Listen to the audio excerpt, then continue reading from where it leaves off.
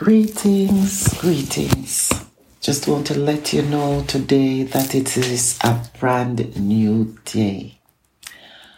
On this road of life, there are hills to climb, mountains, valleys, rocks.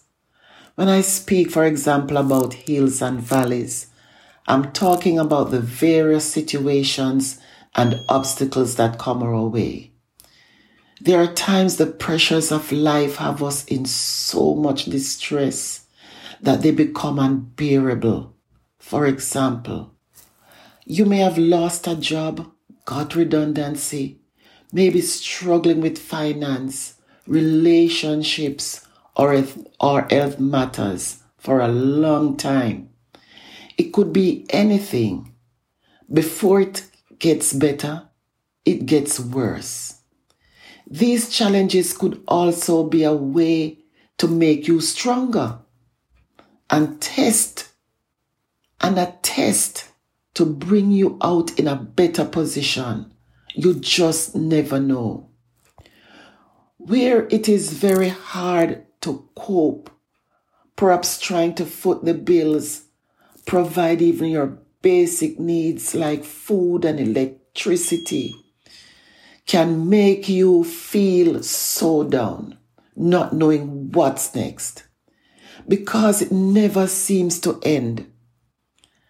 I say there is always light at the end of the tunnel.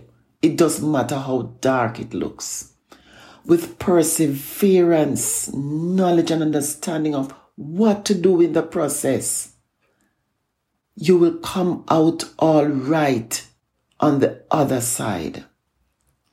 Life has become uncertain, and every day it seems like we wake up to something new.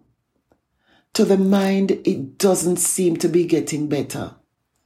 That is why I personally have to ask God to guard my mind, my thoughts, to guide my actions. I try to put God first in whatever I'm trying to do and take it one step at a time. It used to be one day at a time, but this world has become so harsh that now we have to take one step at a time. I would encourage you to deal with one thing, one matter at a time. If you are getting too anxious or overwhelmed, as it sometimes does, leave it for another time. Take a break. You don't want to get sick. There is a surge of mental illnesses, and so to keep your mind healthy, try not to be anxious. Tomorrow will take care of itself. Worry and stress will not help. They only cause ill health. There was a time when I was so down. I was stuck, not knowing what to do. It was so bad. I withdrew myself from anything meaningful for days, apart from prayer and read my Bible. Then this chorus came to me during the time. Another hill, and sometimes a mountain. Another road with rocks to hurt my feet. But with Jesus to go along beside me, I shall make it. There'll be no retreat. Oh, it lifted my spirit and soothed my mind. I felt revived. I was lifted up. Thank God.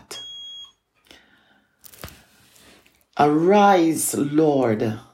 Lift up your hand, O God.